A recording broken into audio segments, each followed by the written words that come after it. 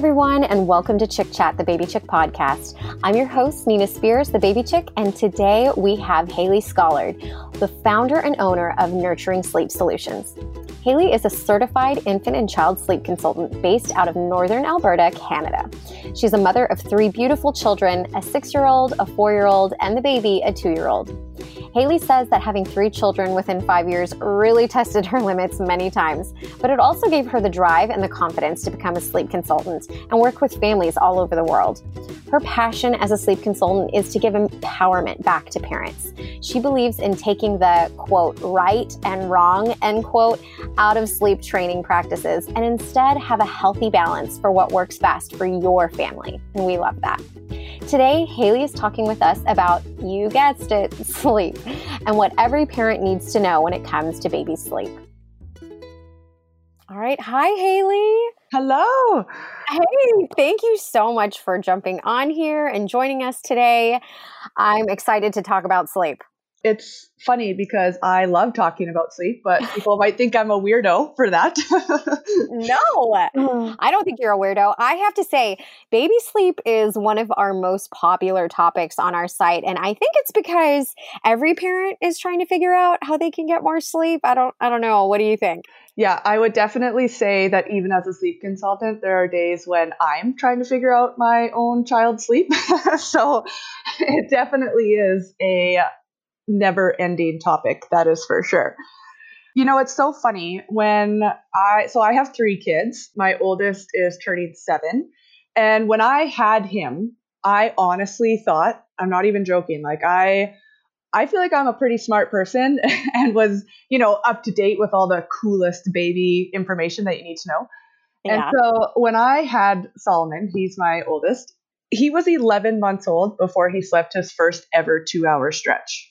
And, no. Oh my gosh, Mama, yeah. I want to hug you right now. That's torture, kind of. Yeah, it actually, torture is an understatement because it really made me realize that my vision on what motherhood was going to be, it was like it went there to die in the sleep department. You know what I mean?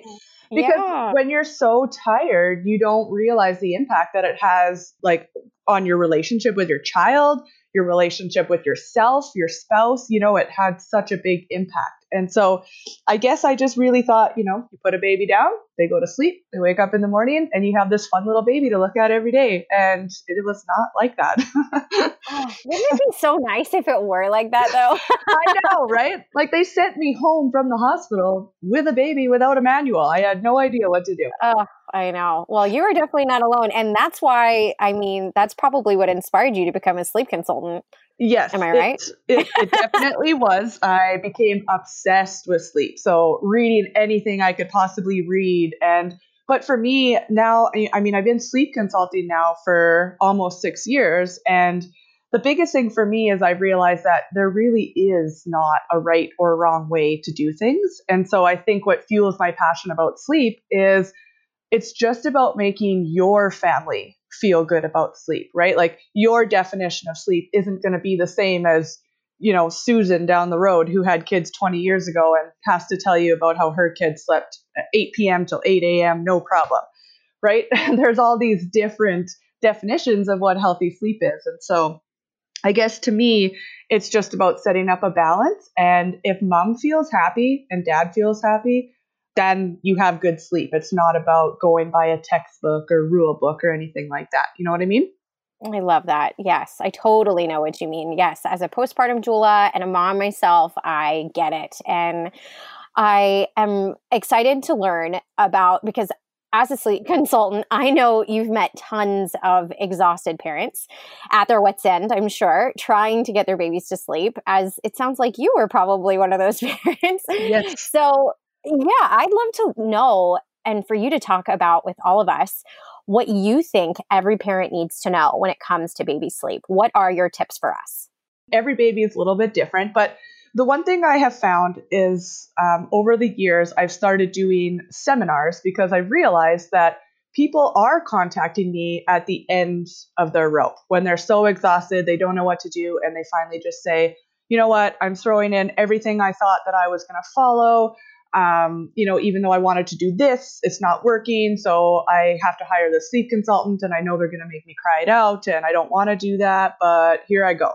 Right? They're contacting me. Sometimes I feel like a social worker. No, I shouldn't say that, because social workers are like so brilliant. But you know what I mean? As people are contacting me at a point where they just are exhausted and overwhelmed and at their lowest point. And so I realized that having information before getting to that point can change your whole perception on what sleep is supposed to look like. So I really enjoy talking about sleep and tips that you can do right from a young age, even that doesn't have anything to do with sleep coaching or sleep training or however else people word it. But there's a lot of factors that you can put into place that can help improve sleep right away. And so that's what we're going to talk about today.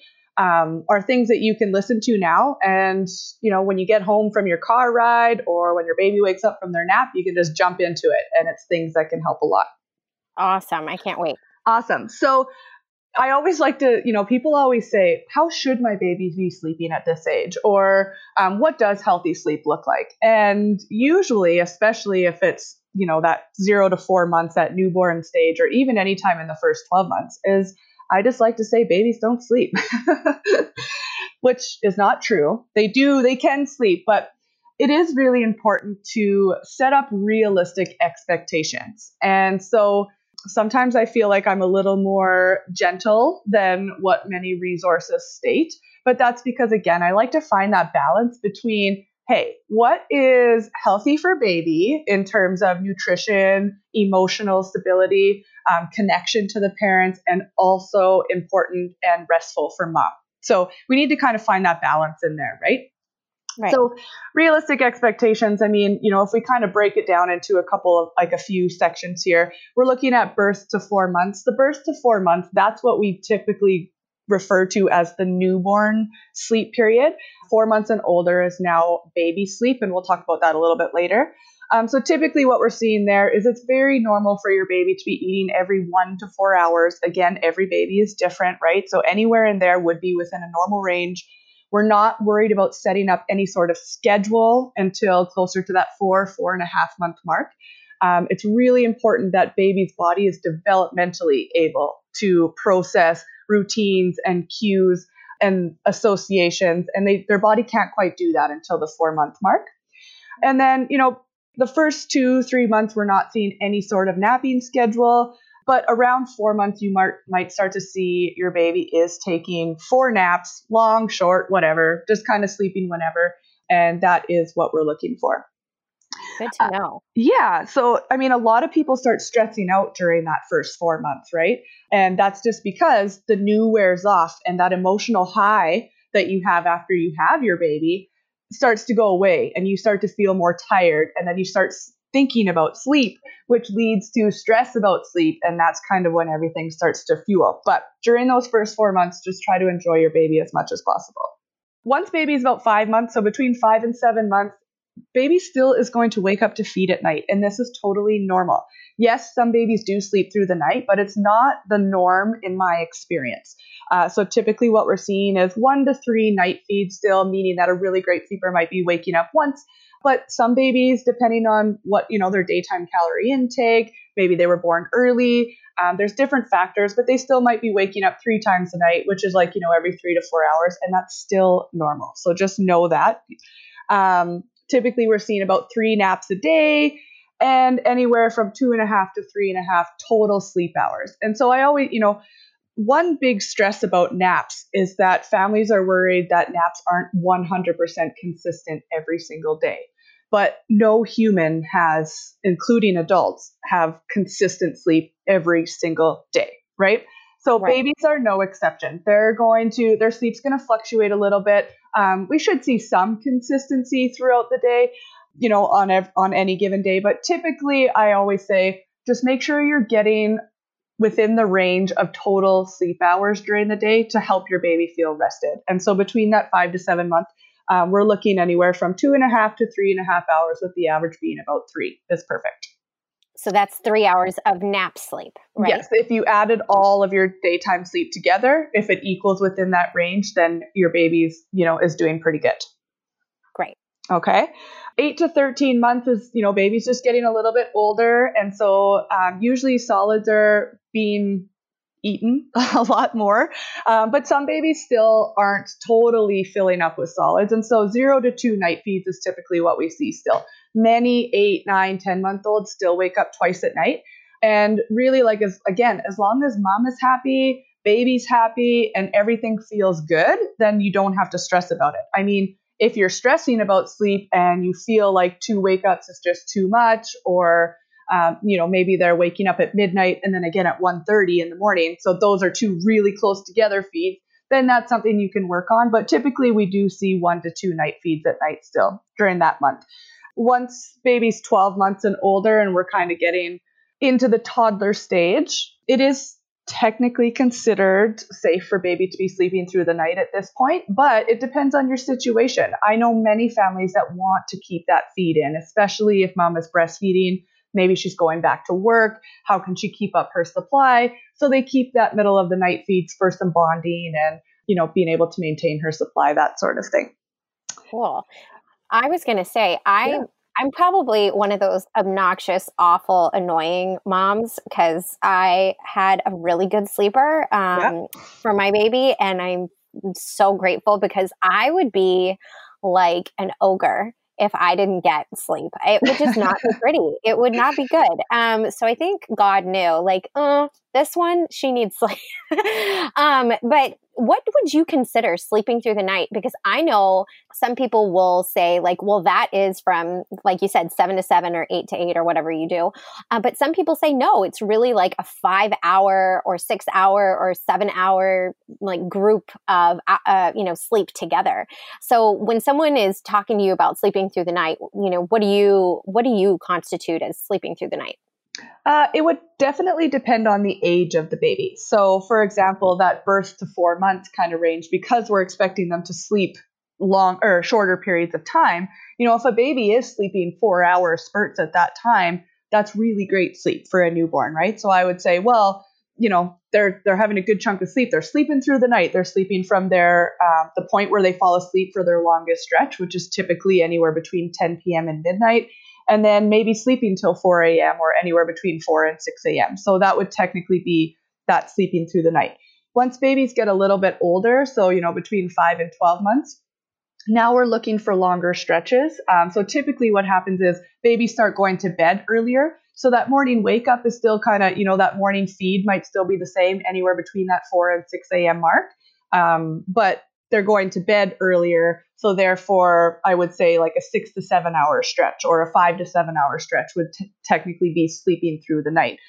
Mind you, with that being said, if they're waking up at 4, you're not getting up to start your day. You would give them a feed and they'd go back to sleep. But most resources do talk about it just being a consolidated stretch of sleep. And older babies can have a longer stretch of sleep. Younger babies have a shorter stretch of sleep. So I wouldn't say 12-hour spurt, especially when babies are napping still throughout the day. So that is one thing I notice a lot, even when working with families and I'm reading their intake forms, is they get really stressed out about these 12-hour days and 12-hour nights, right? So my baby wakes up at 7 a.m., so I try to have them to sleep by 7 p.m.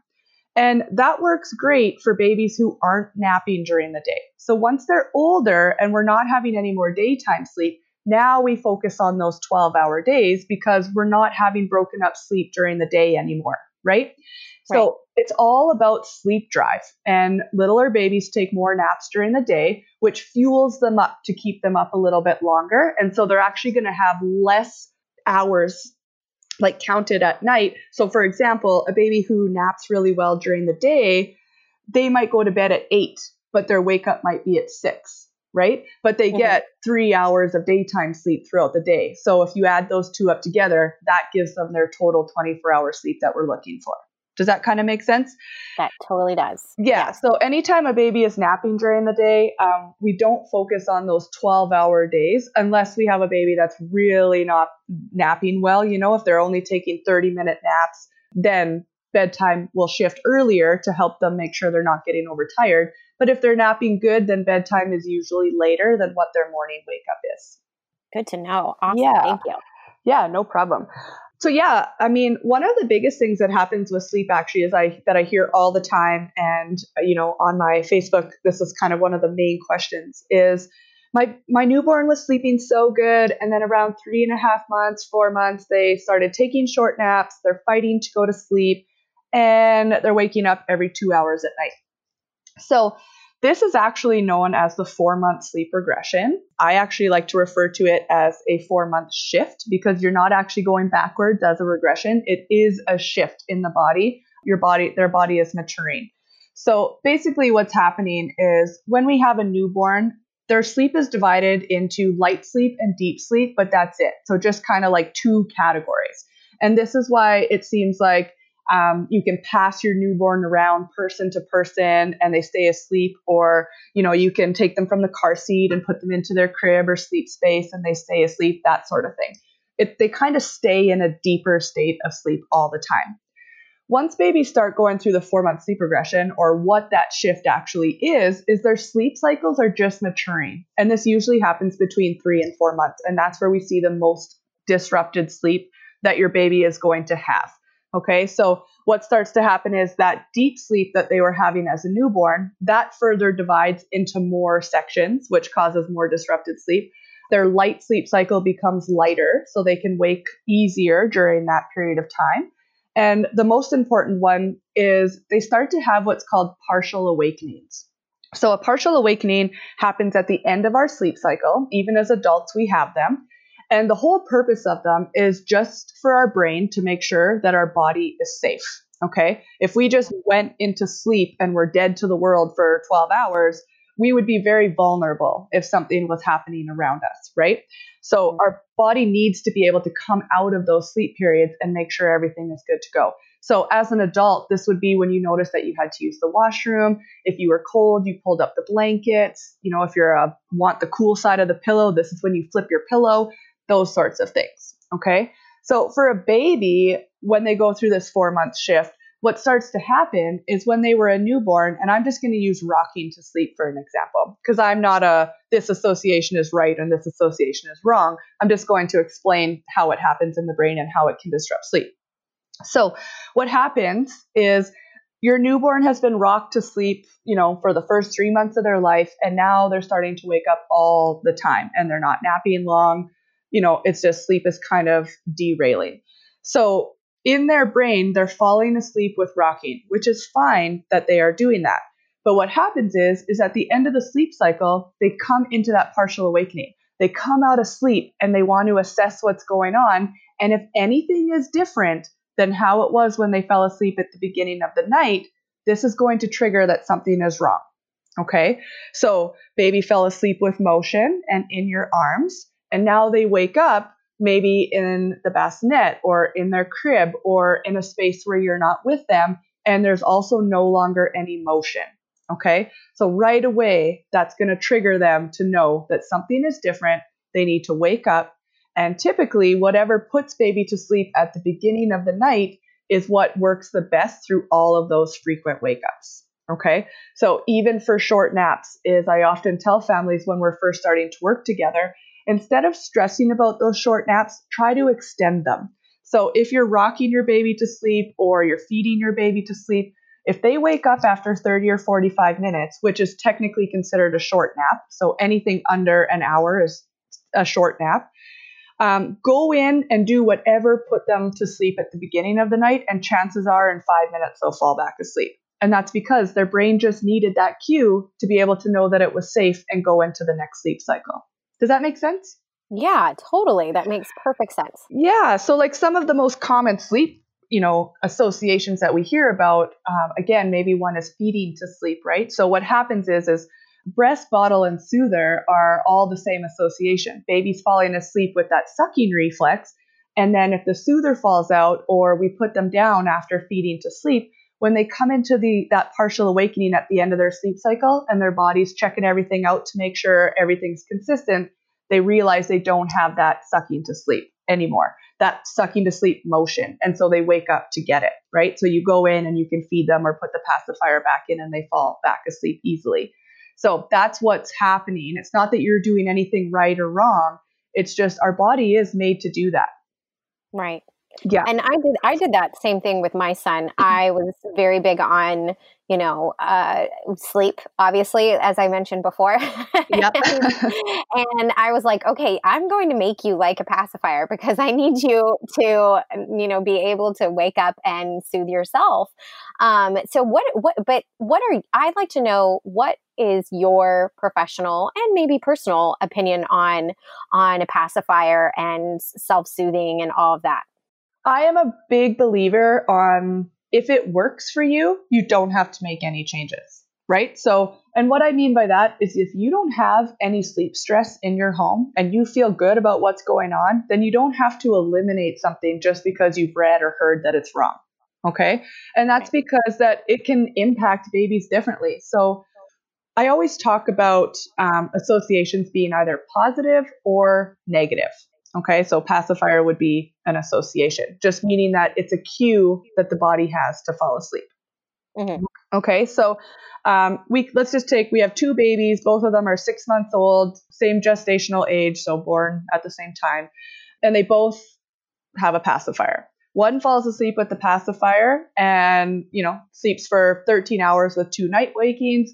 The other one wakes up every 2 hours all night long, and mom has to pop the pacifier back in the mouth. So they both fall asleep the same way, but for the baby who sleeps and just wakes up for normal amounts of feeds, that is a positive association because it's not having a negative impact on the overall sleep well-being. The one that is waking up every 2 hours and mom has to, sprint, which, by the way, no mom has ever sprinted faster than sprinting into the room to put a pacifier back in the mouth. Word. That is the truth. Like you get in there and you're wiggling the pacifier in the mouth, just hoping they'll suck on it. Yeah. I'm talking like I've been there. Or you put like 20 of them in their crib, just like, okay, you're bound to find one of these. Yeah. And you know what? I tell families to do that all the time. Especially like if a baby is older, like 8 months and older, and they can pick up a soother on their own, then I say, if you don't want to get rid of the soother because you like having it, put 10 of them in the crib. Because you're right, your baby's bound to find one of them. And what's interrupting sleep is that your baby can't find one. Then you have to go in, you have to give it to them, calm them down, and then everyone's awake for longer than they need to be. But if there's a whole bunch in there and your baby just grabs one and plucks it back in and everyone goes back to sleep, then I say, whatever, go for it, right? Everyone's getting sleep, so it totally doesn't matter. Yeah. And I just felt like it was, if my son saw me, it made it worse because then he's like, oh, but you're here, so you shouldn't go. So I was like, oh no, I have to go. I need to sleep. Yes. Yeah. And one thing that I always say to people, and that it took me a while to recognize for myself, is that you were born for your baby and your baby is born for you. You are the perfect match right from the beginning. That's not a mistake how these two people came about, right? And so this is why, baby, that you're their safe place all the time. And so follow your instincts, right? That worked for you, and you knew in your heart that that was right for you and your baby, and nobody knows that better than you. And so that's one of the biggest things, even when working with families, is that, when I hear people say, well, I know I shouldn't be doing this, but who's to say you shouldn't be doing anything? Right. And that's where it all comes back to. What works for you is fine. If it's interrupting sleep, where to the point where you're feeling stressed about sleep and you want to make changes, then yeah, you can start to make some changes. But when it comes to the pacifier, is I definitely say, again, if you are using a soother and it's falling out and you're running in there 10 times a night, putting it back in the mouth, and baby's short napping and you're putting it back in the mouth to extend naps, that's just letting you know that your baby's more sensitive to the pacifier as a cue, which means when it falls out, the brain is picking up that it's not there and they just need that cue to go back to sleep. So in those situations, that's when it's about shifting that pacifier out as being a sleep cue, if that makes sense. Totally. Makes perfect sense. Perfect. Yeah. So you were talking about sleep regressions. I want to get back to that. So are there any other times when parents should expect a sleep regression besides the 4-month? The 4-month is the biggest one. And the 4-month is the one that I like to say is permanent. So what I mean by that is that it is the biggest sleep change that you ever go through in your entire life in terms of your sleep cycles maturing. It's not fair to babies or us as parents that it happens at such a young age. But that one is permanent, meaning that, your 5-6 month old, kind of their sleep patterns there are going to be typically what you see as baby gets older. So one thing that people always say is, when's the best time to work on sleep? And I always say, set up your balance anytime within the first year or even 18 months is, the most beneficial, because when you start making some changes, then it's more likely to spill into like their toddler sleep, their teenage sleep, etc. The next sleep regression that we typically see is anywhere between 8 and 10 months. Now, most regressions I do notice happen right along the lines of nap transitions, right? So we're doing a nap transition, baby's losing out on that whole extra sleep period throughout the day, so they naturally become overtired. And overtired babies definitely wake up more, struggle more with sleep. And so oftentimes when you're going through a nap transition, that's when you're going to see that regression happen.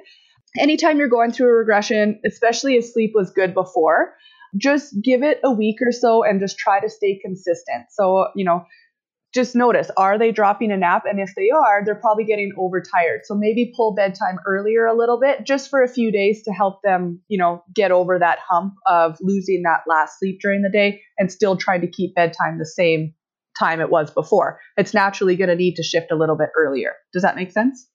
Totally. Definitely. Yeah. And then, we see another one anywhere between 12 and 18 months, because again, this is when we usually drop down to one nap. People say, oh, there's a 12-month sleep regression. And then they also say there's an 18-month sleep regression. But I find that depending on when baby transitions to that one nap schedule, that's when we usually experience one of those regressions. And again, due to being overtired, when baby's 18 months, they often have authority with the word no. I don't know if anyone's noticed that. No way. That's like my son's favorite word. Yeah.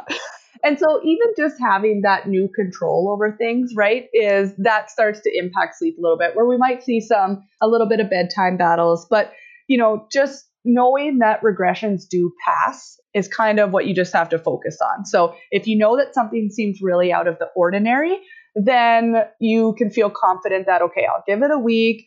Maybe I'll tweak the schedule a little bit because they're being overtired from losing that nap, but overall it will pass. Perfect. Okay, so that was your second tip. Where I'm writing all these down. Yes, so okay. what's your next negative advice, or not advice, but things that we need to know? Okay, so in my experience, there's two big things that have a big impact on sleep in terms of those partial awakenings. Okay, so really when you're wanting to work on sleep, the first thing you want to do is, you don't have to jump into sleep coaching. For me, sleep coaching is the last thing that you want to do, because so often implementing healthy factors makes a world of difference. So the first one is setting up your sleep environment. Now, I don't care where your baby sleeps. I'm not here to judge you if your baby sleeps in a bassinet or in their crib or in their own room or your room. Just don't put them in the garage. Just kidding. I know it's not a funny joke. That doesn't matter. But wherever they're sleeping in terms of environment, is we want to make sure that when baby's coming into that partial awakening, we have everything set up so that their body recognizes consistency. So the first thing we want to do is have it dark. My rule of thumb is go into the space that they're sleeping, extend your arm straight out in front of you, and you should be able to not see your hand, or just barely be able to see your hand. Okay? When we're looking at our sleep hormones, darkness is what triggers our body to produce melatonin, which is our sleep hormone. So often when I'm working with a family that's taking short naps, is when I go into the room environment, it's just too bright. So what's happening is that baby's coming out of that partial awakening, the stimulant that they're getting is light, right? And this is going to cause the brain to decrease melatonin suppression, or it's going to suppress melatonin. Okay. And this makes it really hard to put them back to sleep or causes short naps. So a really dark room is what we want. An 8 out of 10 dark is what I like to say. If you're getting up to feed your baby, turn the hall light on, or a light in a room across from them, and just open the door as much as you need so that you can see what you're doing and everyone is safe.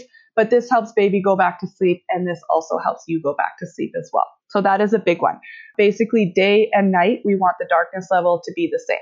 The second one is white noise. White noise is my favorite sleep tool. I feel, I don't feel bad for them, but everybody I know knows what they're going to get for their baby gift if they're having a baby, and it's a white noise machine.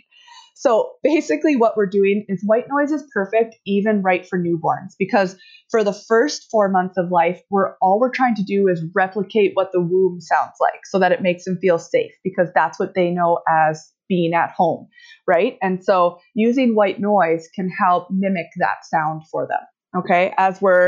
Once baby goes through that 4-month shift and now they're having those partial awakenings, it's about setting up consistent sound in the environment. So white noise is playing when baby falls asleep. When they come into that partial awakening, baby picks up on that sound, recognizes it as it was playing when they fell asleep. This means that they're safe and they can go into the next sleep cycle. So white noise doesn't fix every problem with sleep that there is, but it can help go from 2-hour stretches to maybe a 3 or a 4-hour stretch. And as parents, we know how much of a difference that can really make. Oh, yeah. You feel right? a little bit more normal. Yeah. I know. It's like, Beyonce, move over. It's a mascara day. Amen. So a couple of things with the white noise is we just want to make sure that it's loud enough so that baby can actually hear it before fully waking up. So this is where instincts come in. Go into the room, shut the door, turn it on. If you turn it on and you think, whoa, that's way too loud, then it is.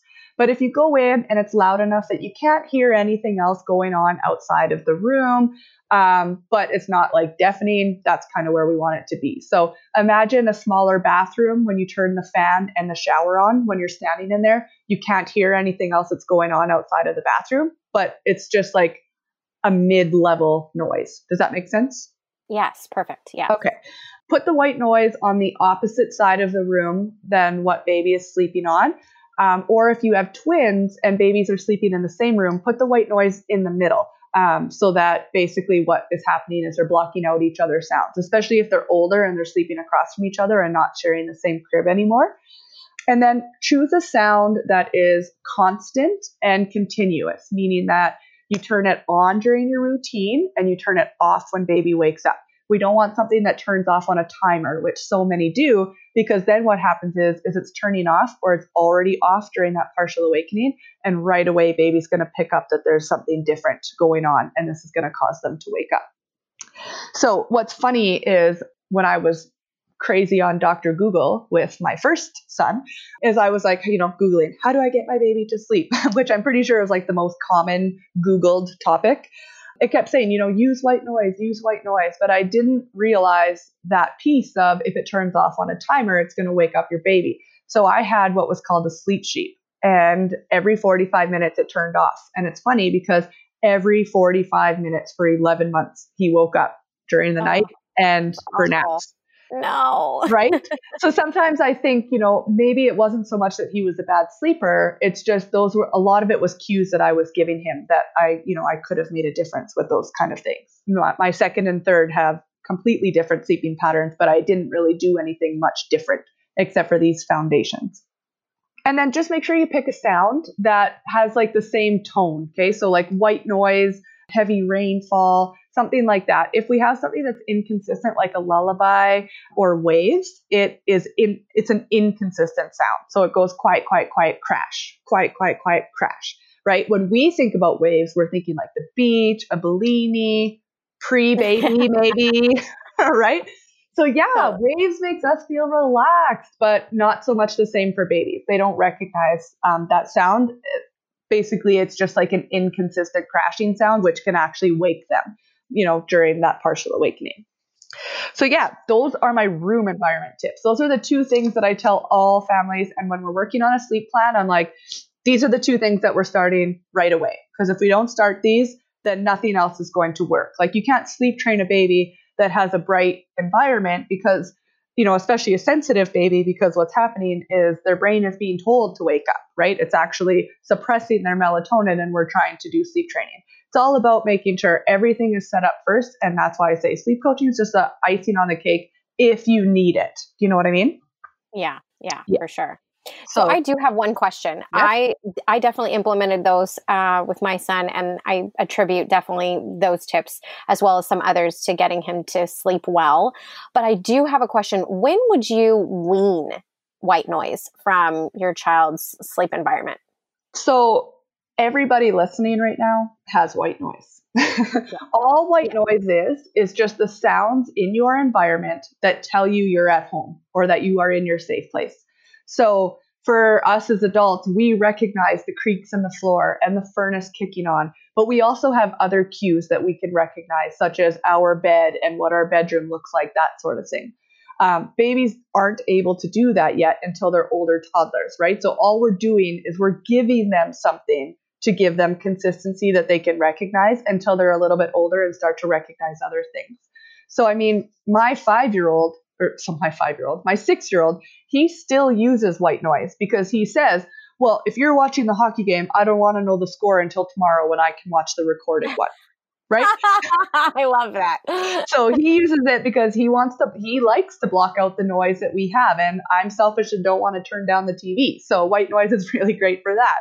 And then my 2-year-old and 4-year-old, they use white noise more so to block out sounds that are happening outside, especially if, my son gets up earlier or I get up earlier, something like that. I don't want them to hear me and be up for the day. But typically, once a child is older, anywhere between 3 and 5, if you want to, you can just eliminate it by slowly turning it down every couple days till it's not on anymore. But like I said, it's totally fine to just keep using until they basically say, I don't want to have it anymore. And I know lots of toddlers who have done that. Oh, that sounds annoying. I don't want it anymore. And they just turn it off and they sleep fine because they have their routines, their body's on more of a schedule. They recognize their bed, they have their favorite blanket, etc. Does that make sense? Yes. Okay. And that's perfect. That's exactly what I wanted to know, because I was like, man, when am I going to have to get rid of this golden nugget of awesome? And I really don't want to do that, but I don't want him to be dependent on it as an adult. So yeah, that was a question that I had of like, okay, when is the time to wean off of that? Pacifiers, right. That's a whole other question. And probably a whole other podcast, to be honest, weaning off of that. But yeah, with white noise, that was a definite question of mine. Perfect. Yeah, for sure. Yeah, it's easier than you think to kind of wean off. It's funny, one of the families that I worked with, baby was 8 months old. We started using white noise, which they didn't have before. And after our time together, the dad said to me, well, now if only you could help me sleep. And I thought, challenge accepted. And turns out they had just moved to this new place, but their old place, they lived by the train tracks, and the train went by certain hours of every night. And we realized that train not going by is actually what was keeping him awake, because he was so used to that train for so many years that became his white noise. That became the sound that let him know he was at home, right? So we actually downloaded like a white noise app that had a train, and that we set in the time for the same time that the train used to go by before. And he started sleeping great again. And then we just slowly turned it down every couple of days, and he adjusted. So it's funny, even as adults, it's not so much that we become dependent on it. It just some people are more sensitive. And if you're more sensitive to change, your body thrives on predictability. And so just turning it down a little bit versus cutting it cold turkey can work, as you can see, even with adults. That's fabulous and very fascinating how that also affects us adults. So, wow, very cool tip. Yeah, very cool. So I just have a couple more. Do we have time for a couple more? Yeah, we do. Totally. Awesome. Go for it. Okay, let's do it. The last one is, setting up routines. Routines is probably the most overlooked part of sleep. And what I refer to as routine is, I'm not talking about the times that your baby is sleeping. That's not what I'm referring to. I'm talking about the cues that you have set up before your baby is going to sleep so that they know what's happening. As adults, we can tell time, right? We can look at the clock, and we've all been there. You've been outside, you're busy doing something, you don't know what time it is. You come in and you see that it's 5:30 and you thought that it was 4. You immediately start to feel hungry, right? Just because of what the time that you've seen on the clock. So a visual cue is huge for us as adults, but babies don't have that. And so we use routines instead. We use the same sequence of events before every nap for the nap routine, and then we use the same sequence of events for every bedtime so that their body knows, oh, I recognize this sequence of events. I'm going to be sleeping soon. And what happens is the brain starts to increase melatonin production so that when they go down, they can actually fall asleep easier and stay asleep longer. So that's a big one. If we just try to plop baby down in their crib without having a little bit of cues there, preparing their body for that, then it can be harder, or sleep can be more disrupted for sure. Okay, so what would a healthy sleep routine look like? My biggest thing is that we always want to make sure, I mean, every family is different, right, with what they want to do. So the one thing we want to do though is make sure that we're going most stimulating down to least stimulating. Okay.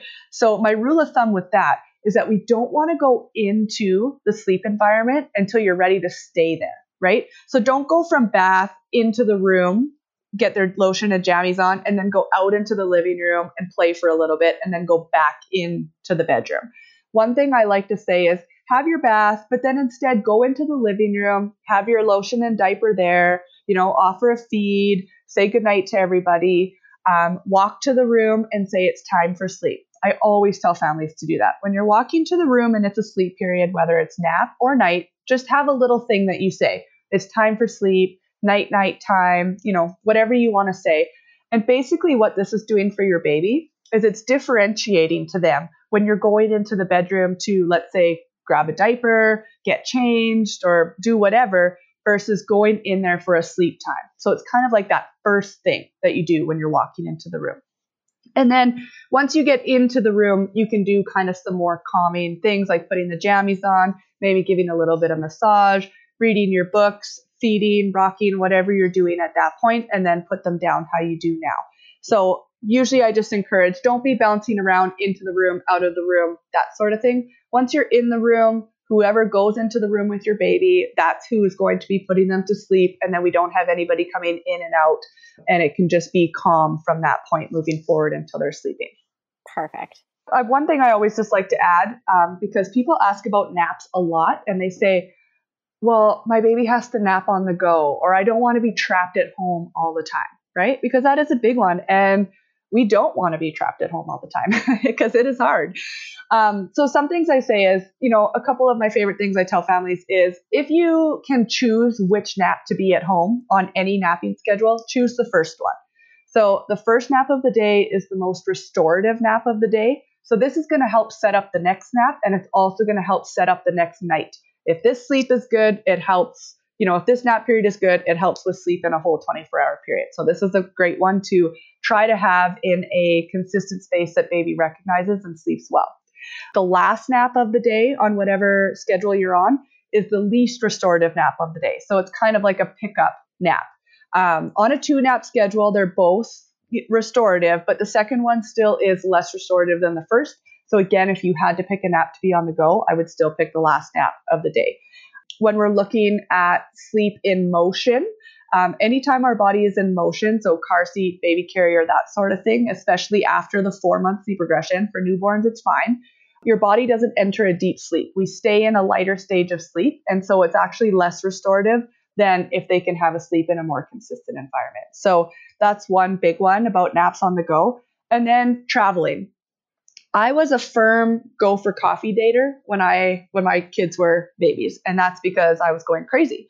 So me and my bestie, who have all of our kids literally born in the same month. Love that. It's almost like we planned it. Like we didn't, but some people think we did, But we would do things like our lives looked a little bit different with our baby schedule. So I'd be like, okay, I'll be there at 7:45 a.m. for coffee, and we'll have the first nap at her place, right? Things like that. So if you're going to it's totally fine to do that. You can nap at other places and it's totally no big deal. But what I say is try to just set up the sleep space so it's similar to it like it is at home, right? So bring your white noise machine. If they're sleeping in a playpen, bring the used crib sheet off of their crib or bassinet or playpen that they're sleeping in. This way it smells like it's at home. So now it sounds like home, smells like home, and then put them in a dark space so that they can't really tell they're somewhere else. And do your routine like you would at home. They might need a little bit more help to fall asleep, but that's normal, right? They're not in their safe place. And then that way you can still enjoy coffees and spending time with friends without being worried that sleep is going to total derail, if that makes sense. Absolutely. These were awesome. Yeah, so those are kind of the big things that I look at, especially when we're at the beginning, and just kind of what foundations can I do right now that are going to help even things out a little bit, and then we can like work furthermore, as we see how baby adapts to these little things. Fantastic. Haley, thank you so much. This was amazing. I really hope that all of the listeners out there got some nuggets of advice. I know that I learned a few things too, so this was fantastic. So I highly recommend our listeners saving this podcast episode for a rainy day or sharing it with another sleep-deprived mama because, this was awesome. Awesome. I'm so happy that you had me. This was wonderful. And it was my first podcast, so I was a little nervous, but it was wonderful. No. Well, we're glad to be your first. Thank you so much. Yes, it was great. Thank you guys so much for tuning into today's episode. We will be posting today's conversation on our Baby Chicks Facebook page, and we want to hear your thoughts and experiences when it comes to baby sleep. As always, subscribe to Chick Chat, the Baby Chick podcast on iTunes, Stitcher, Google, TuneIn, Spotify, or wherever you listen to podcasts. And follow us on Facebook, Instagram, Pinterest, and of course our website, www.baby-chick.com.